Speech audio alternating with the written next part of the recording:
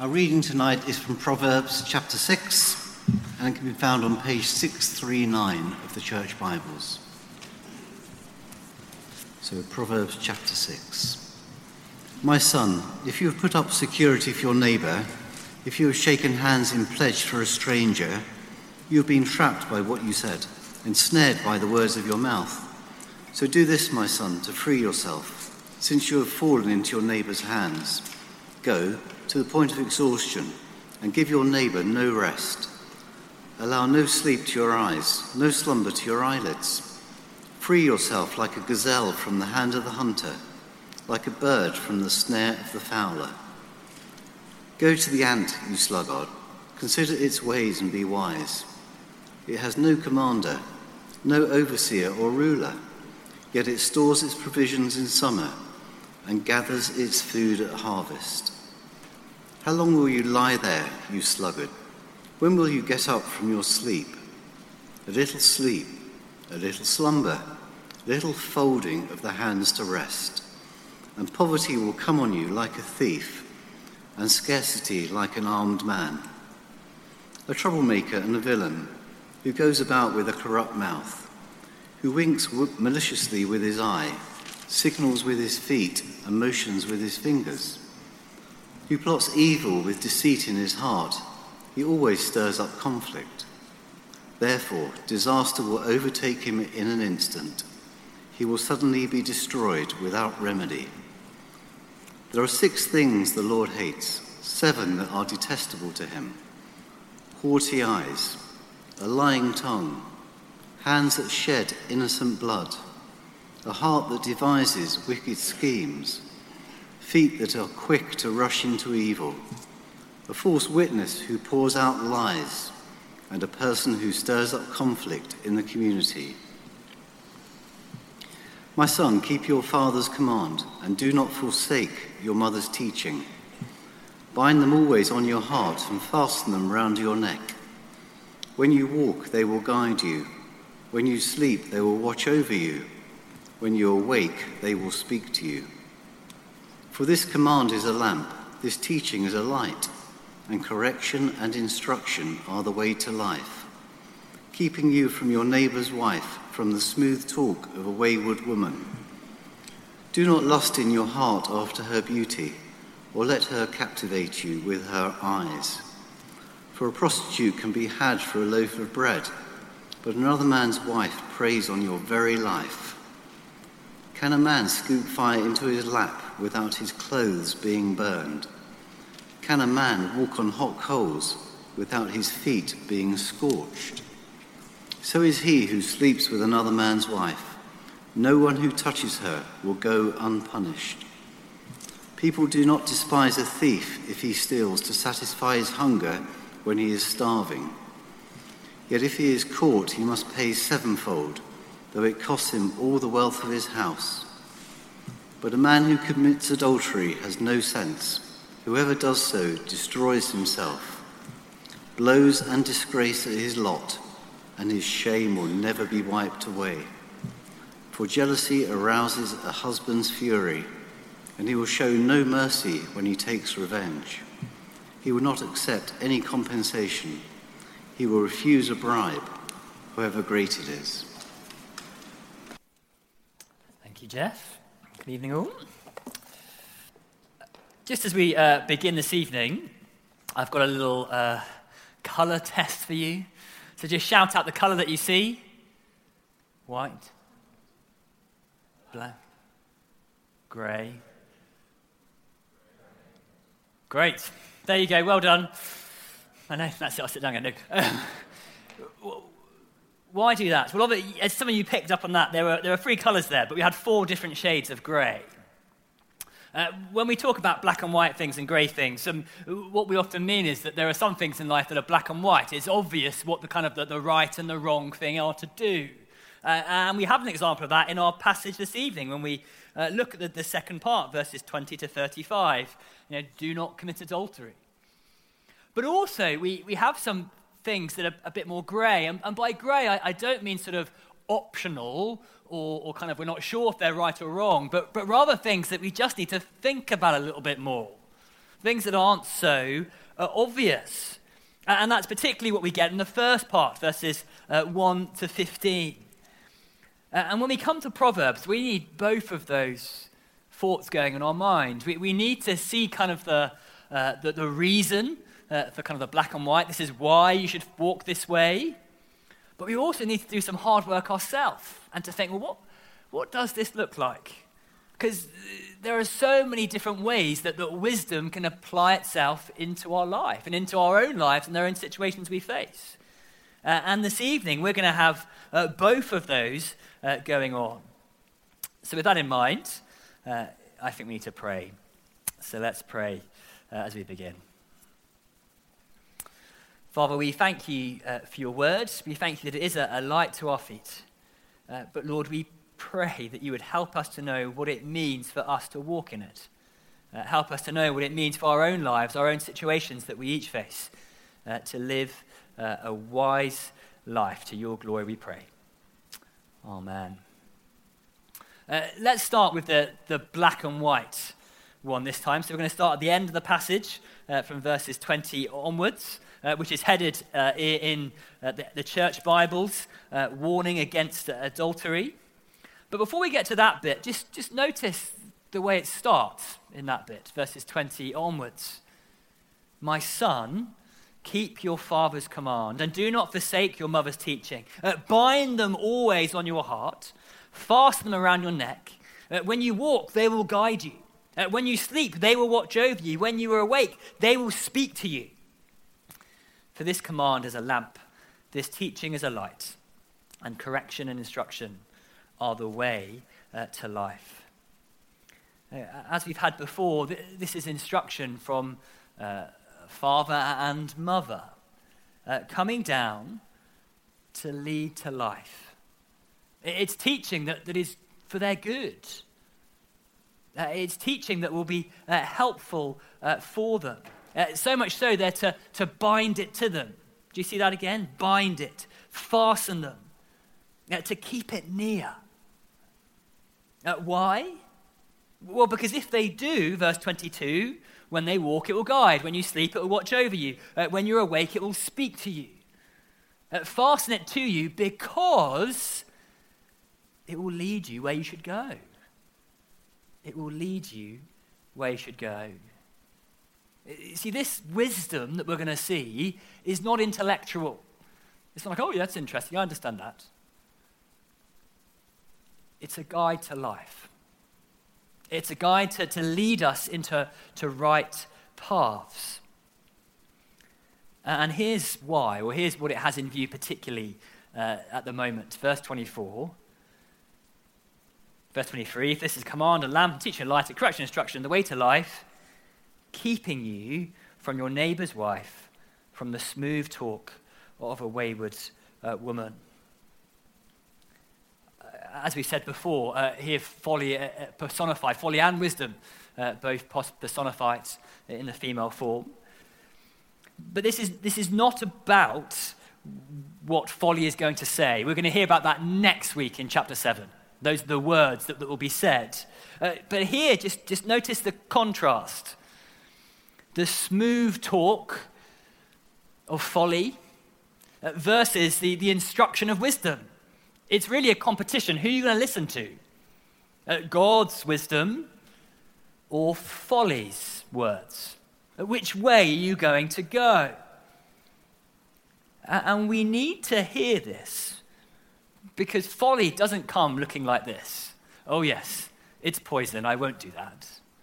No, folly doesn't come saying this is awful and bad. Folly comes as something very alluring. It comes as something that wants to draw you in, saying, look how lovely this is. Sorry for giving up chocolate for Lent. It draws you in. It brings you in. Verse 25, do not lust in your heart after her beauty, or let her captivate you with her eyes. Folly looks pleasing. And again, in this particular example of adultery, it's saying, look, adultery looks good. It looks like the right thing to do. but do not be caught, because it's so costly.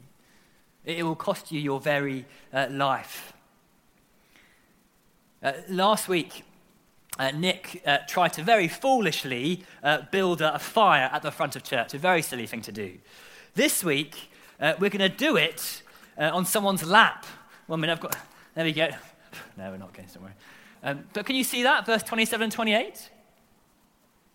What it says? Can a man scoop fire into his lap without his clothes being burned? Can a man walk on hot coals without his feet being scorched? I mean, that image alone is just worth pondering on, isn't it? Can you put fire into your lap without being burned? No. Can you walk on hot coals without burning your feet or being scorched? No. But we need to hear these things, these clear words that are pointing out the reality of what happens, because wisdom looks alluring. We need to hear the sense that actually that if you do that, it's like putting fire in your lap. You're going to get burnt. And there are consequences. Verse 30 to 35 just basically say you'll destroy your life. I mean, verse 32 pretty much sums it up. But a man who commits adultery has no sense. Whoever does so destroys himself. It's saying, look, you need to hear this. You need to know that is the destination, destruction. It wrecks your life and those around you. Now, in a room this size, it's likely that there may be some who are victims. It's likely that there may even be some who may have been guilty themselves. And all of those situations will be heartbreaking ones that will show that it brings destruction and pain. But I also just want to say for a moment, to sidestep, to say that none of that disqualifies you from coming to Jesus. None of those situations disqualify you. Indeed, actually, Jesus says in Matthew 5, you've heard that it was said, you shall not commit adultery, but I tell you that anyone who looks at a woman lustfully has already committed adultery of her in his heart. Jesus raises the bar, and actually when we say that, we realize that perhaps all of us are putting fire into our laps. That all of us are in need. And now we need to hear wisdom's call. We need to hear this teaching because we want to be led away from hurt and pain and heartache.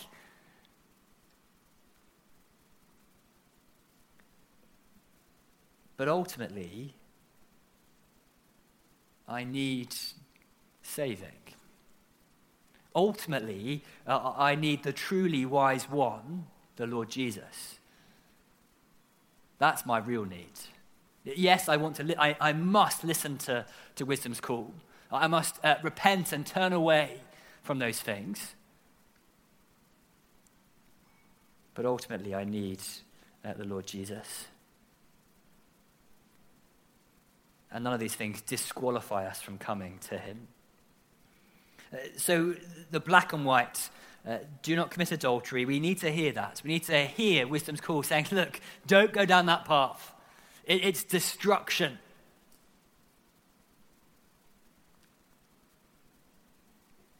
It will lead to death. We need to have that in view. And to know that now, because then when we're in that situation, it's so much harder. But then in between chapter 5, which you may remember is about similar sort of ideas, and this bit at the end of chapter 6, we have this section in the middle, which is a bit grey. And again, by grey, remember, not optional, but just needs a bit more thought. And it particularly focuses on those three areas. Verses 1 to 5 about finances, 6 to 11 about time, and 12 to 15 about being a troublemaker. And we just need to take a moment to ponder. Firstly, that sort of finances.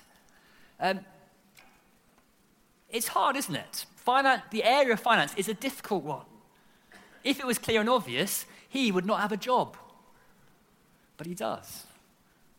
No, finances is hard. And it's not surprising, therefore, that Proverbs, speaking about wisdom, would sort of speak something about the way that we use money. But what perhaps is surprising is what it says.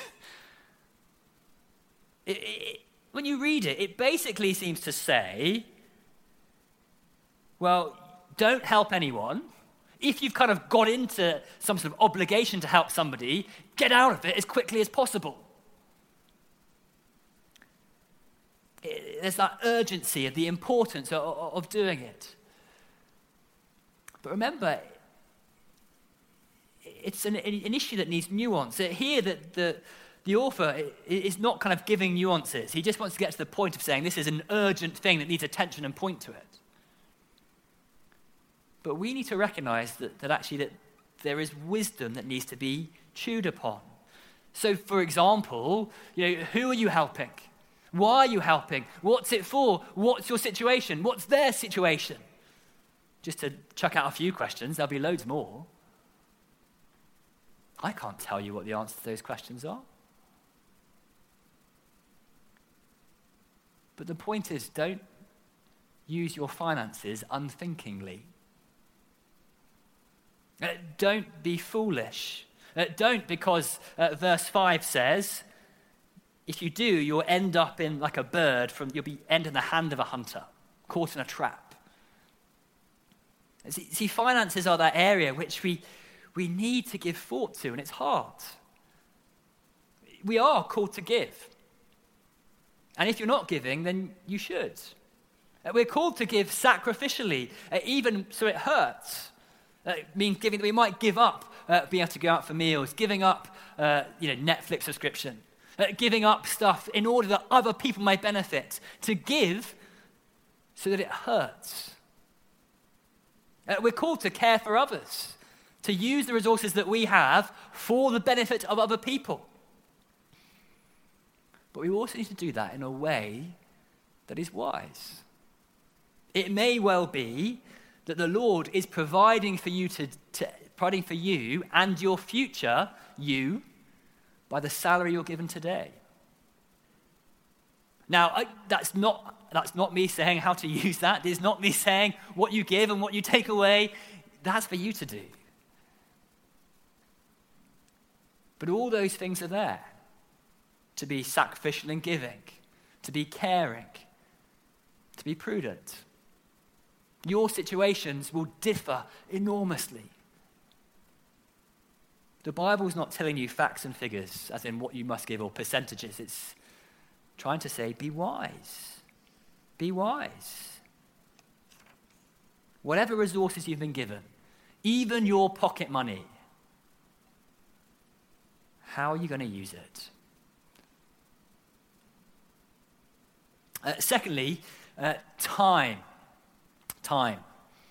Verse 6. Go to the ant, you sluggard. Consider its ways and be wise. I wonder if you've ever been to a zoo. I think it's London Zoo, but I could be wrong.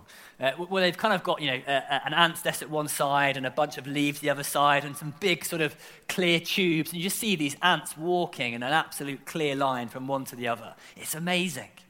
You can just stare at the ants all day long. Well, what are we to learn? Well, they have, as it says, verse 7, they have no commander, no overseer ruler. Yet, verse 8, it stores provision in the summer and gathers food at the harvest. They have no one sort of telling them what to do, as it were, but they do the right thing at the right time.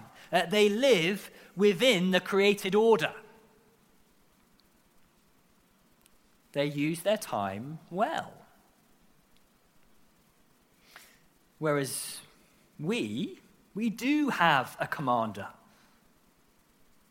We have someone over us. But can you see the contrast?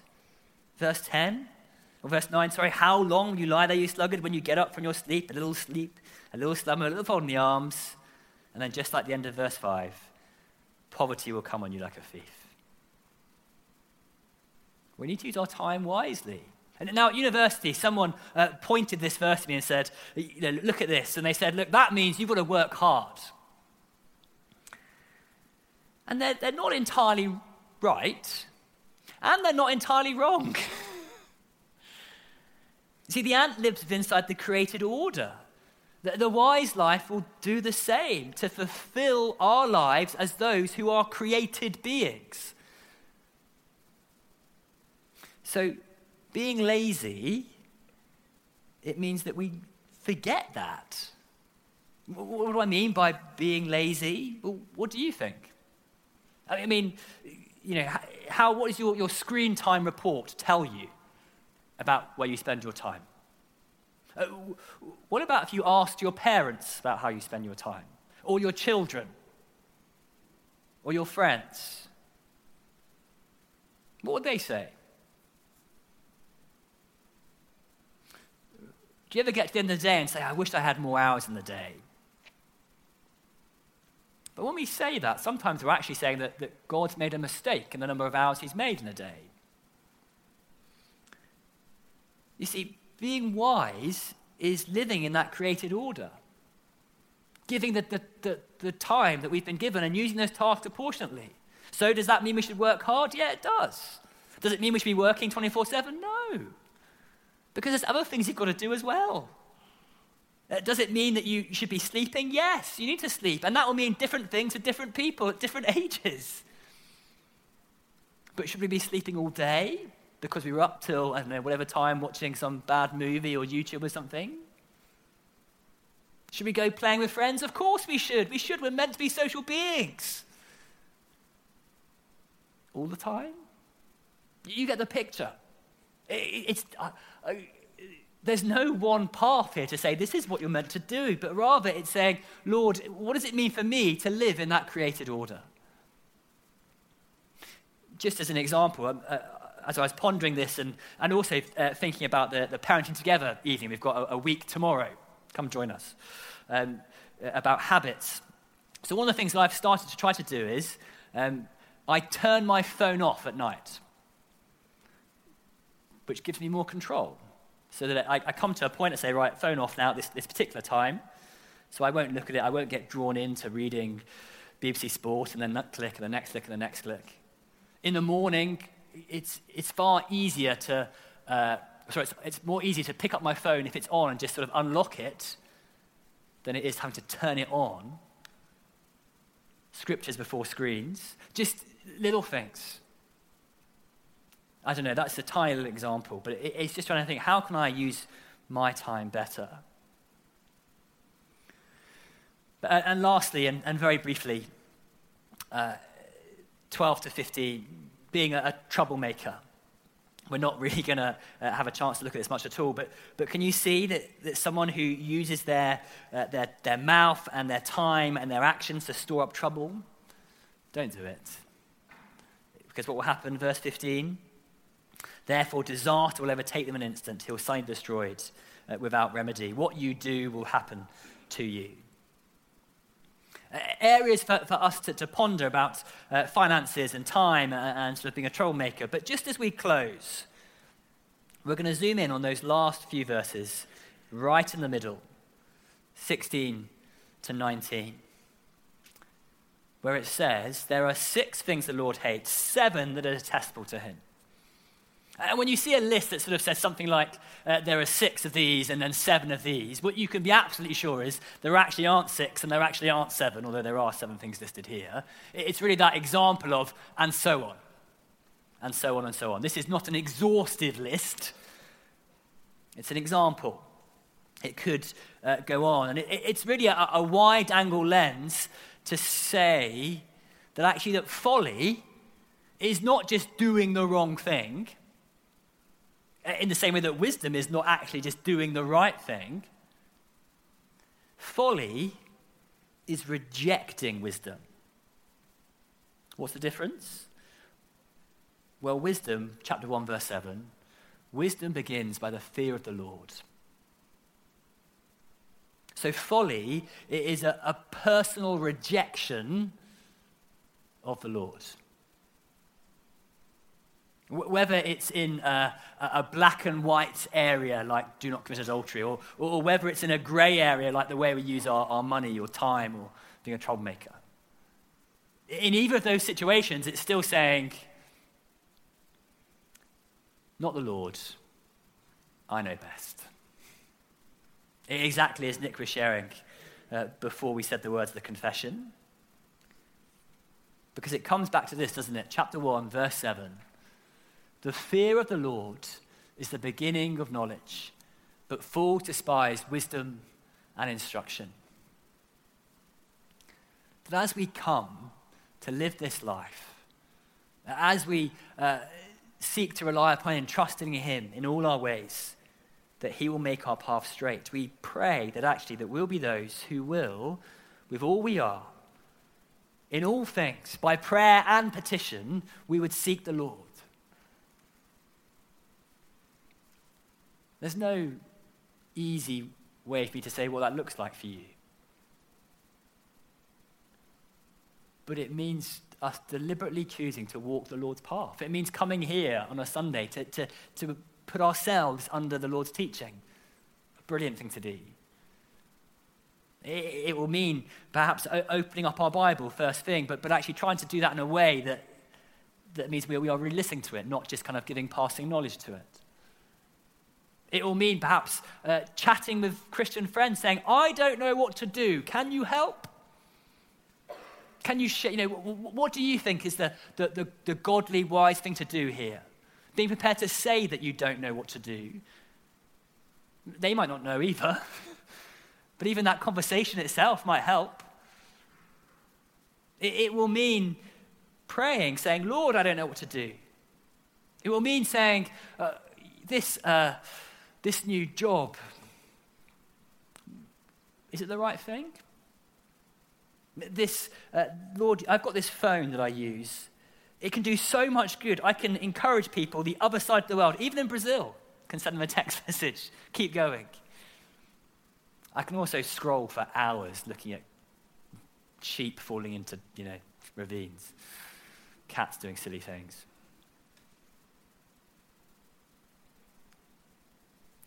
The wise life says, Lord, help me to fear you, to put you first.